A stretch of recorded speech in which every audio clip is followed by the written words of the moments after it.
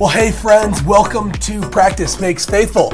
Today we're in Season 3, Episode 16, and we're super excited to give you a little bit of a special episode today, because today we're going to be featuring a conversation that we had in our Sunday morning worship environment in just a second.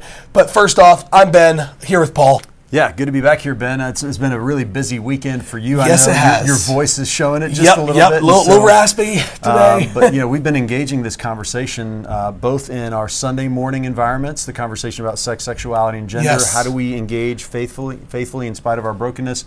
Very similar conversation that you guys have been having with the Grace Chapel Youth this weekend. And so fantastic that, as you said, we get to have this special conversation. I'll let you introduce that a little bit more. Yeah, so we're shooting right on the back end of this event, Spring XP, where we've been in this series called Sexuality 101, rediscovering our embodied sexuality, so given to us by God. So it's been really meaningful conversation. So what we did today at Grace Chapel, a little different approach. We had kind of an interview conversation for our message in between Paul, our youth minister, Rocky, who's been on this podcast before, and then Corey Carlisle, actually Dr. Corey Carlisle.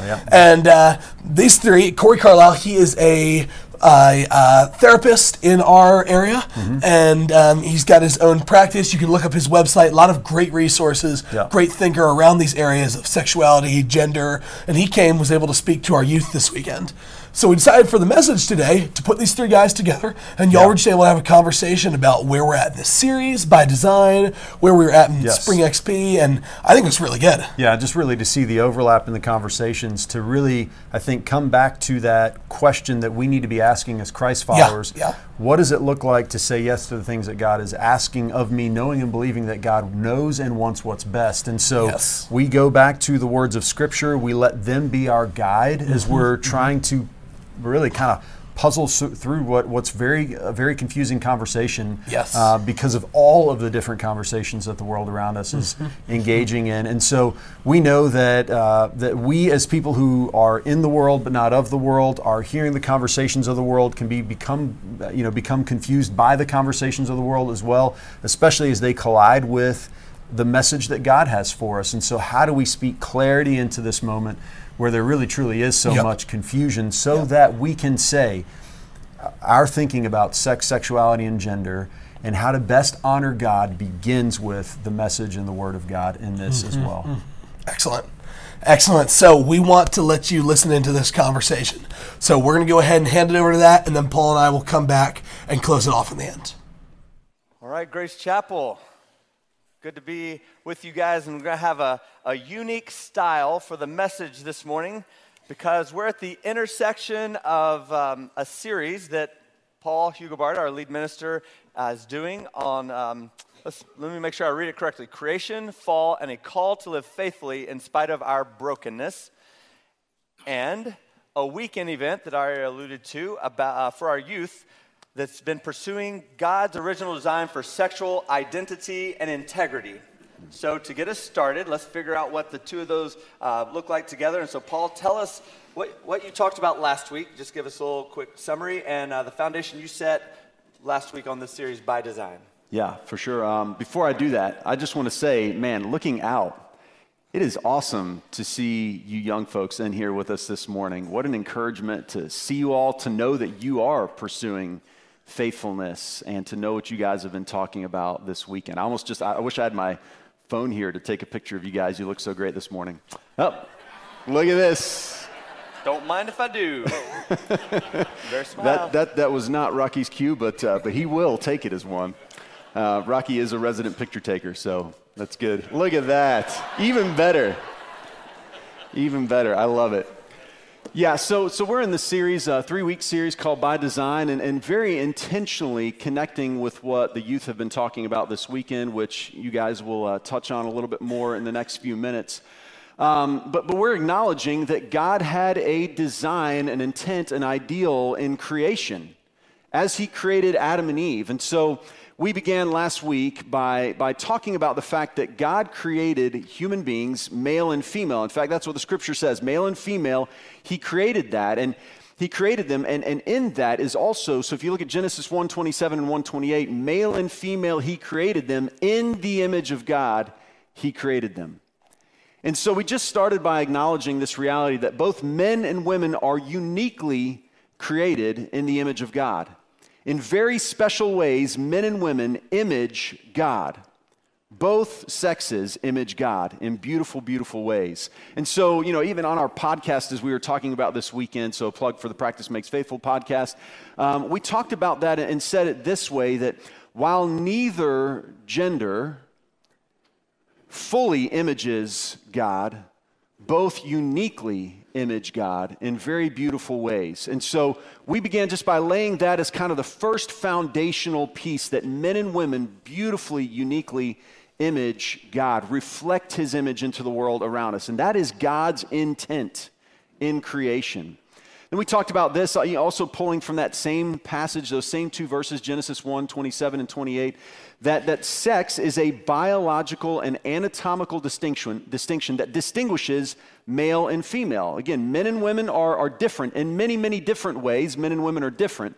I joked as well on the podcast this weekend, and even talking with you guys, that I think sometimes, and we can talk about this more in the next few minutes, that we have this idea in our mind of what it is to be male and female, and sometimes, we have a very American version of that. There's been versions of what that looks like throughout the history, sometimes stereotypical ways that we think that men are men and women are women, but God definitely did have a design in mind at creation, and there was a distinction. There's a reason that it says male, then the word and, female. So that separation between the two, very distinct, very different.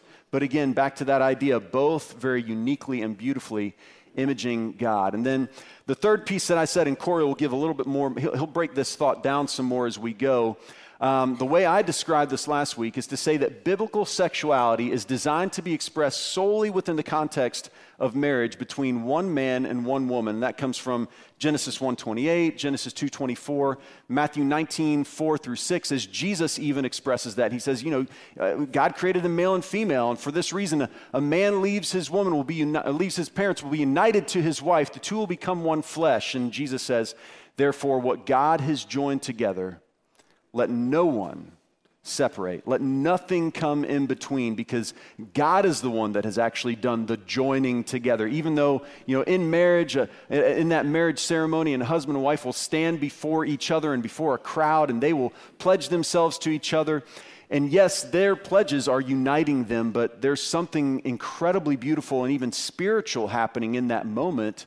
As Jesus says, God is joining a man and a woman together in that moment of marriage union. And then this last one, kind of coming from that same idea, just this idea that marriage is intended to be this lifelong commitment between one man and one woman. Again, what God has joined together, let no one separate. And so we just said, okay, if we were just to look at Scripture, just to get kind of our baseline understanding of sex, sexuality, and gender, what would we conclude just by looking at Scripture? And so that's what we landed on, those four very basic points. And again, I want to acknowledge this piece too. As we have this conversation, we understand and acknowledge that this is a somewhat fraught conversation. I mean, at times it's definitely a sensitive discussion, and we know that people, especially people in the world, will have very different views than we have in the church.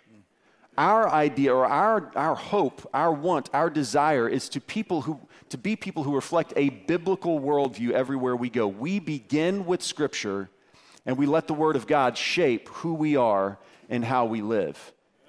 And we shouldn't be surprised that that's not true for people who may not think may not think the Bible is the Word of God, or may not even know anything about the Bible whatsoever. So we want to be those people, and we want to reflect God's goodness and light into this world, because we want to affect a change in this world, believing that God knows and wants what's best for us above all else. And as we do so, we want to be people who are full of grace and truth, just like Jesus was full in grace and truth. Sometimes we can express these things and express the truth of these things without being full of the grace of Jesus. And when we do, even though we're right, we can be wrong. Does that make sense? And so we want people who are embracing truth with the heart of Jesus at the same time as we are. Again, that's what it looks like to shine the light of God into the world, even as we engage concerning very difficult and sensitive issues at times. And so that's where we began last week, kind of laying that as a foundation. I appreciate your clarity on those things, all in very sensitive things. And so that's a good start. help us know where we were last week. And then Corey, before we let you talk about what we shared this weekend, tell them just a little bit about yourself. By the way, this is Dr. Corey Carlisle, but he told us we can call him Corey. And Corey did a fabulous job talking to our youth this weekend. So tell them a little bit about yourself and what makes you particularly interested and invested in this topic. Sure. So by profession, I'm a licensed marriage and family therapist and certified Christian sex therapist. So I work with individuals and couples at the intersection of their faith and sexuality and how that applies relationally. So I've been in private practice for about 13 years now. I spend a lot of time writing online as well, addressing men with these particular topics as well. Yeah. I highly encourage you to follow that blog. It is a really good one to get that daily, and so encourage that. So you've been talking with our youth this weekend at our Spring XP event. So give us a quick overview of what you covered during that. Yeah. So as you can see there, the title for this weekend was Sexuality 101, rediscovering the origin story of our embodied sexuality. So on Friday, we started with the question of why did God create our sexuality? So trying to get back to the beginning, as Paul was alluding to as well. And so what was the origin story of our sexuality? In a sense, this was introducing a theology of sexuality, namely that God created our sexuality to be God reflective, that creation reveals the creator. And so that was Friday night. Saturday morning, we then got into how we reflect God as males and females. And so our sexuality is God reflective, and God created us as males and females to reflect his image. Saturday morning was spent remembering the importance of our embodied existence, that we are body, soul, and spirit, and that we can't divorce those from each other. And so part of reflecting God's image as males and females is holding body, soul, and spirit together as we reflect his image. Saturday night, we then went into a stewardship of our sexuality and how we're called to manage wisely this powerful gift that God has given us. And then we ended with just a call to repentance, to deal with that brokenness, and how do we go on toward healing. Well said. So let's start with the idea that you mentioned first about theology of sexuality. So in this room, there could be some people who are like, I have no idea what that means. And of those who, and others may be questioning, like, is this even a thing, and what does it matter to us? So yeah, in a church setting, we might use words like that, but what in the world does this have to do with us? So help us out with theology of sexuality. Sure. So theology of sexuality is simply God's teaching on sexuality. And so instead of starting with ourselves or starting with what's popular or even the latest research, scientific research, it is starting with God's teaching to get our understanding, to get our foundation on what sexuality is, what it means for us to be sexual beings. And so our total approach to sexuality starts with God first. And so simply God's teaching as it relates to sexuality. Okay. Yeah. Paul, what would you add to questions? Yeah, I think that's really good, and it reflects this idea of wanting to embrace truly this biblical worldview. In other words, we are allowing the words of God to shape the people we become. No matter the people we have been or what our starting point was, we hope that God will be shaping us, even as it relates to this topic of sex, sexuality, and gender. We want God to be the primary shaping force, and so I think that reflects this idea of having a theology surrounding sexuality even. And so, it's, was it Augustine who said, that the thoughts that we have about God, the thoughts that we think about God are the most important thoughts we will ever think. That's very true even about this subject. So if we're beginning with something else, we should not be surprised when we come back to Scripture. We find that our thoughts and God's thoughts don't line up. But if we begin with Scripture, the idea is wherever we are, our thoughts should slowly become more and more like God's thoughts about this subject. And certainly when we think about, we talked about how I think confused many people are today, whether even in the church or outside of the church, and that's because there are so many colliding messages concerning the topics of sex, sexuality, and gender. Yeah. I mean, and it's not just that there are so many colliding messages, it's that the messages we're hearing are so quickly, so ever shifting. If I think about what the communication was on sex, sexuality, and gender when I was growing up, guys, when I was your age, and I know some of you guys are thinking, wow, that was a long, long time ago. And yes, it kind of was, because I'm more than, twice as old as many of you guys. And the messaging, even in the culture, was very different from what it is today. Very different. And so if I look at how rapidly things have changed, there's no wonder there's confusion. So where can we as Christians go to find a consistent communication about sex, sexuality, and gender? Well, it's the Word of God, and those ideas originate with God. Right. And so when we talk about theology of sexuality, that's not a complicated thing, really. That's just saying our thoughts about our sexuality or the topics of sex, sexuality, and gender begin with God and end with God and don't go anywhere else. Even if they have maybe begun with something else, we're coming back to the beginning and saying, God, help us align with you, because in that we'll find what we were intended to be. Yeah. Is that fair reflection as well? Yeah, so it starts with God, and if it starts with God, then it's a good thing. Good thing. Yes. Sex, sexuality, gender, a good thing. It's not something to be ashamed of, not something to be weirded out by. And so I'm very grateful we're talking about this. Yeah, we may get into this a little later, but like you're saying, it is a good thing. So why did God create sexuality? Starts with the assumption that God created our sexuality. And so as we're reading in that Genesis passage, when he created things that are good and very good. And so a lot of the confusion around sexuality is that we see it as something less than, maybe a necessary evil that we just have to tolerate. But when we read Scripture, sexuality is a good thing. It's a beautiful thing. And so part of theology of sexuality, part of our stewardship, is redeeming that goodness as well. And so not letting the world distort it and see it as something that is gross or perverted or in a shady part of town. No, sexuality is part of our gift. So how to celebrate it as such. Yeah. Mm-hmm. Yeah, that's good. And probably most of us who grew up hearing about this, if it was talked about in a church context, then what we heard was, it's good for married people. Mm-hmm. God made, we can buy into that. But before then, there's almost like there's nothing for you. You just got to wait. And what you expressed to the teenagers, I think would be helpful for us to talk about in here is, if God created it, we are beings who are sexual. What in the world does that mean? Like, what are we supposed to do with that for people who are not married, who are single? Right. Yeah, so we spent a lot of time this weekend making a distinction between sex and sexuality. So we often reduce that when we say sexuality, we're often thinking about the sex act.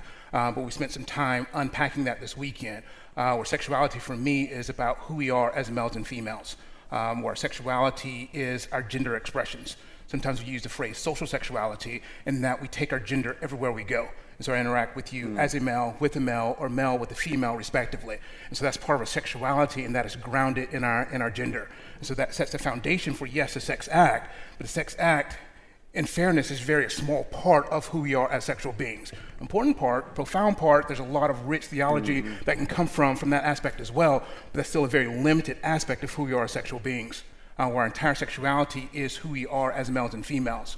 And so as you're mentioning that biblical sexuality is designed to express solely in the context of marriage, I agree with that to an extent when that's talking about the sex act itself. But to your point that we're all sexual beings, and so our sexuality, this message is for everyone, because we're all sexual beings. We're all engaging in this dance of the sexes, whether we're married or not. And so because we take our gender with us everywhere, whether you're single, married, whatever your marital status is, again, we all are in this dance of sexes, reflecting God as males and females. That's an important distinction. Yeah, I think that's a very fair point to say that everywhere I go, I obviously engage in a way that is a reflection of my maleness in that sense, right? And so I think that's a very fair point. There are things about our sexuality, our gendered expression, that exist very much apart from the sex act that is shared between only man and woman within the bonds of marriage in that sense. And so I think the distinction that Corey is making, so even as I talked about, biblical sexuality is intended, designed to be expressed only in marriage between one man and one woman. Very much what I'm expressing in that point is that the act of engaging in physical union that way is intended to be expressed only between one man and one woman, but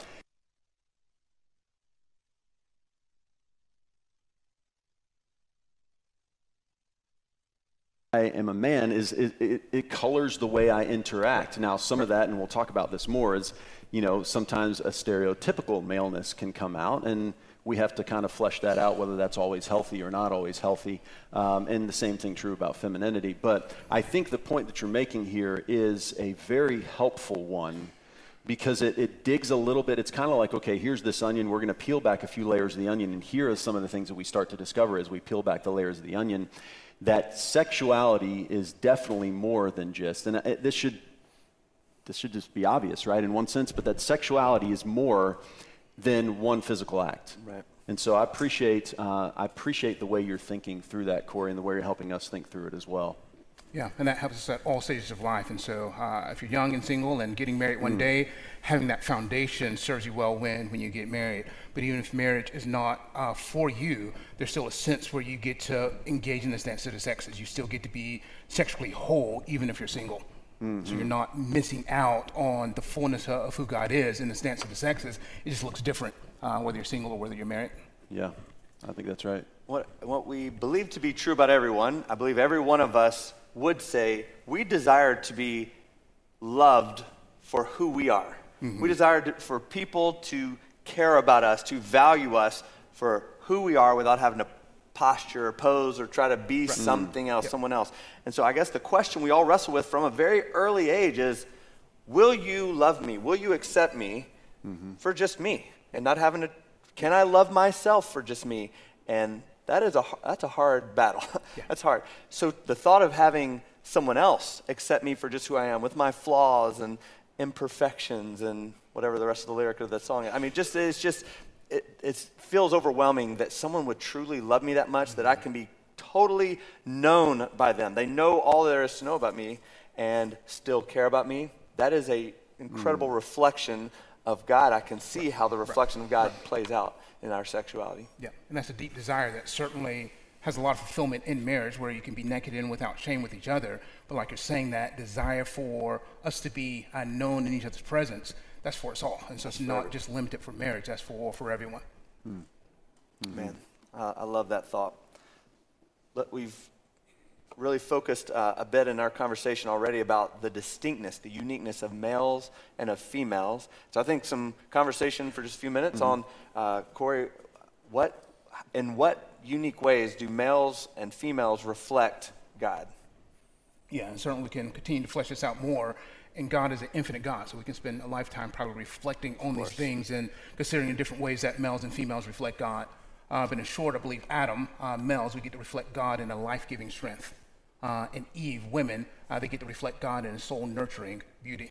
And again, this is three-dimensional. Often we reduce that to just the physical, and you have to be physically strong or physically beautiful. And it includes that, but certainly not limited to that. It gets into those deeper parts for our soul and spirit as well. And so do you have a strong soul? Do you have a strong spirit, a beautiful soul, a beautiful spirit? And so it's reflected on all those levels and not just the physical.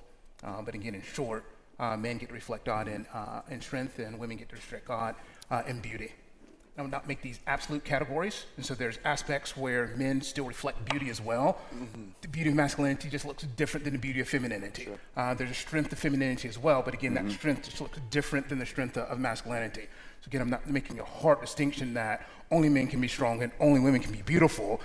They seem to have those archetypes, as it were, for masculinity and femininity, but there's some overlap there as well.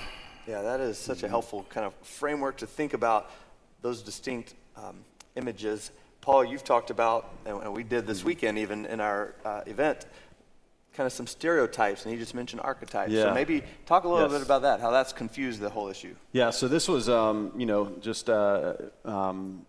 was able to work on a project recently that Renew published a book called Male and Female, and in the introduction to that, Renee Sproul's, who some of you are familiar with, talks about the distinction between archetype and stereotype, and that's an idea that I would say I had not even really processed, or not with that language myself, until actually my wife pointed out reading through that book that, hey, this was a really interesting conversation. So I went and I had to go read it, even though, I was supposed to have pre-read the whole thing. I missed that piece apparently. I think there's really, really helpful language there to think about archetype, what things looked like in the beginning, versus stereotype, the way that we sometimes characterize things to be. And when we talk about the idea of characterizing something, we're actually admitting that there is a caricature connected with it, right? So if you ever sat down, you ever gone to a theme park or maybe a fair or something like that, and you sit down with somebody who's going to draw you as a cartoon, and you think about the things about yourself that they will accentuate. I'm not going to tell you why I don't do that, because then you're going to see the thing that I don't like about myself from now on out. And so I'm just not going to tell you. But I don't do that because I'm very afraid that they're going to highlight one thing, and I don't really want to see that, right? And so, but that is almost in art, creating a stereotype of my image. It's a caricature. And I think we have done that with the archetypal designs of male and female, we've superimposed things that are sometimes really just caricatures, right? Does that make sense? And so, here's the way I've kind of joked about this to some degree. I think sometimes, especially in American society, right, we got this idea that, when it says that, male and female, he created them, in the image of God he created them, that Adam was born wearing a football helmet and Eve was born with cheerleader pom-poms, right? And so that's our idea of male and female. Of course, this guy was born as just an absolute brute, and, the idea of strength is certainly in there, but was brutishness a part of that package, or is that sometimes the way that things have been twisted, right? Was Eve born with pom-poms? I don't think so. Actually, they were born with nothing, right? Or they were created with nothing. But there are so many other stereotypes we could overlay over top of that, not just from 21st century America, but we could go back and look at, 15th century Europe, and we could see that some of the very stereotypical things that were identified with maleness are actually not identified with maleness anymore today, such as the writing of poetry, which was a very much masculine pursuit, such as the composing of classical music, right? I mean, all these different things. Do you know that at one point in time, it was only men who stood on a stage and acted, right? Where now that's not seen as like a masculine pursuit nearly as much anymore.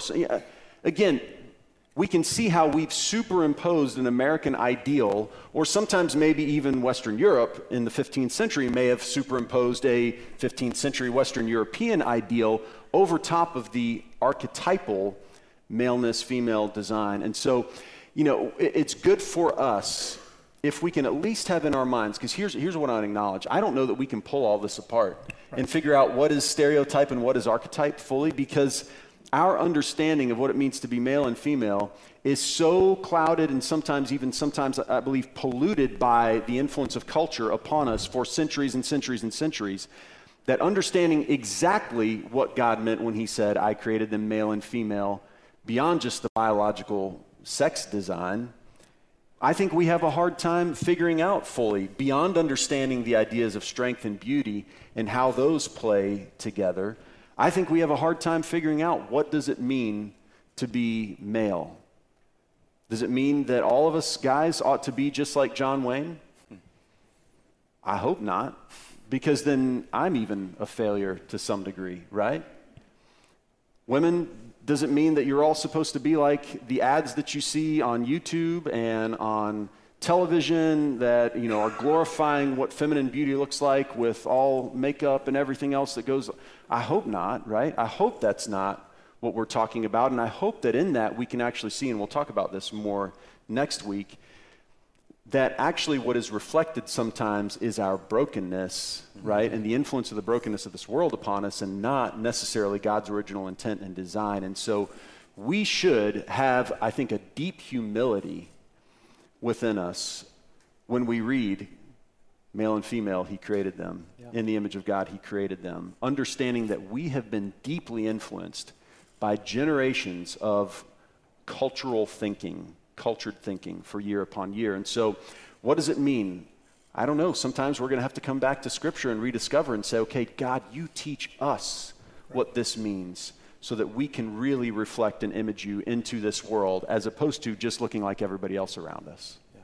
Yeah, and I think that's some of certainly the need, coming back to Scripture, to that theology, doing that in community, being able to sort through some of these things with each other, because some of the challenge is there's elements of truth in those stereotypes. So it's not like it's completely divorced from the archetype. Those stereotypes became stereotypes for a reason. The challenge becomes, we put ourselves in a box of that stereotype, that I have to now conform to this cultural stereotype, that we miss the fullness of who God has called us to be. And so recognize there's nothing wrong with the stereotype. Like, if you happen to be the football player, then fine, like, be the football player.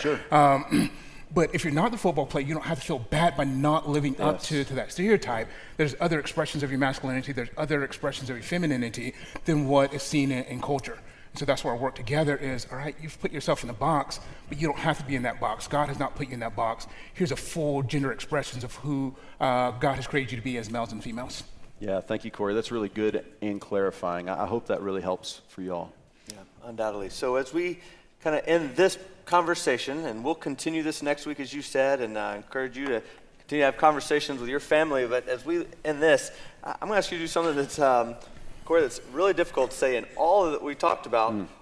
Is there something you would point us towards that, like, how do we live faithfully as sexual beings? How do we live faithfully as males and as females who are trying to reflect God in our sexuality? Can you give us one thing? Give us a direction in that. Yeah, so probably where we ended with the weekend with the youth. And so it's a call to practice sexual stewardship. So remembering that our sexuality is not our own, but we must wisely protect it. We need to cultivate it. We need to celebrate it, remembering that it's God's gift to us.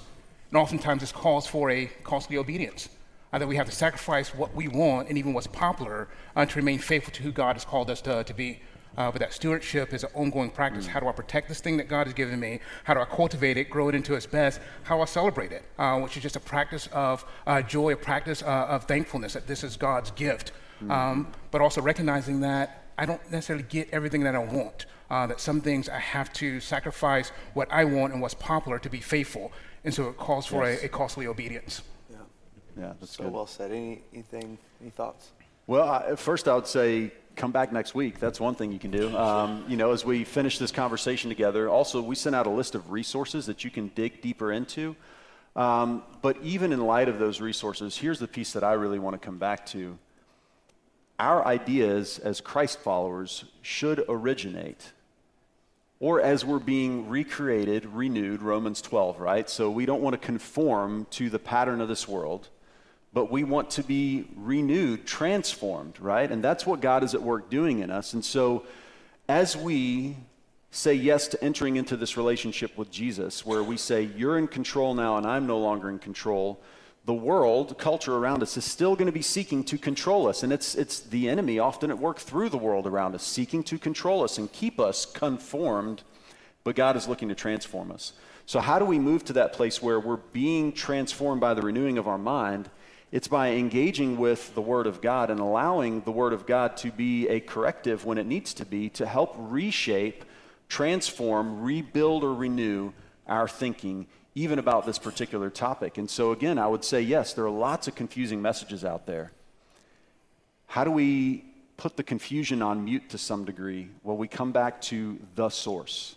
The source. And that's what I want to point us to, again, as Christ followers, is let's listen to what God has to say about this before we're sitting there listening to what anyone else has to say about this. So that would be the one thing I would say to practice to be faithful. Well, speaking of listening to what others have to say about this, one thing I would land on is a resource. Paul mentioned a list of resources we sent out an email.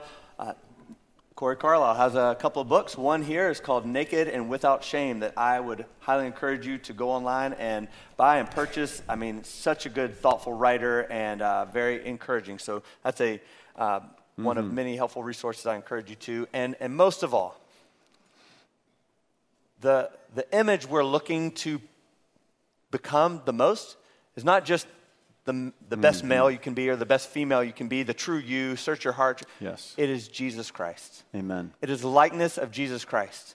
It is pursuing constantly how to be changed into his image, to be sanctified, to be, God, make me the person you designed me to be so I treat people more like Christ.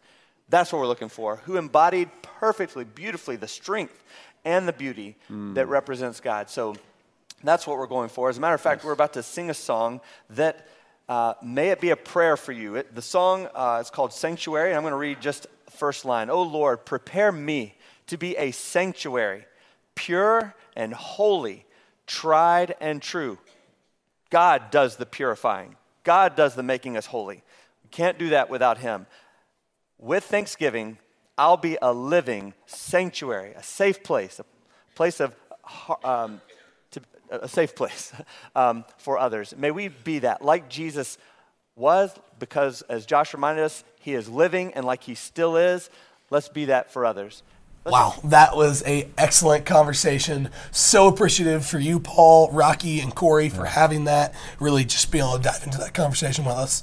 Yeah, no, it's such a blessing. You know, Corey is a member here at Grace Chapel, and this is really the area that he's devoted himself to in helping couples navigate healthy, in a healthy way, kind of their sexuality, the conversations about sex, then being able to come here and actually now take that same expertise and apply it to a very, within a very theological framework. And so I hope that, as one who was a part of the conversation, I hope that what Corey had to share, even maybe what I had to share or Rocky had to share, certainly was a blessing to you and challenged you to think more deeply. As I mentioned during the time of the message and on stage, we really are trying to peel back the layers of the onion, begin with a very basic foundation, but then say there are deeper implications of all that we're talking about.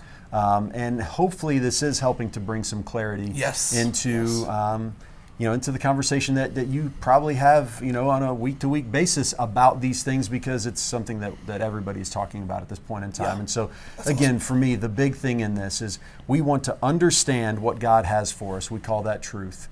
We want to engage with God's heart for us and for others as well. We call that grace.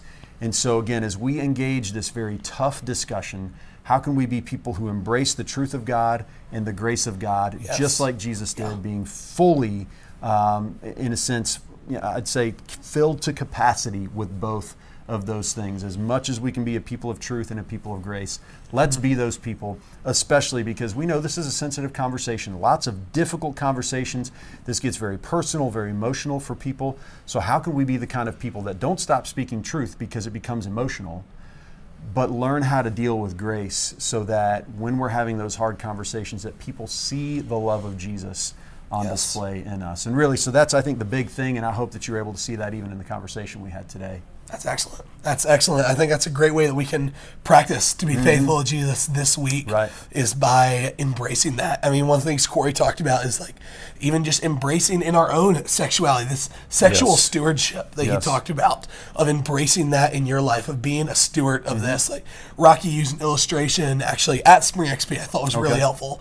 We're using an illustration of being given a car, of giving his kids a car, keys, access to this beautiful gift that you've been given, but it's also really powerful and it can be really destructive.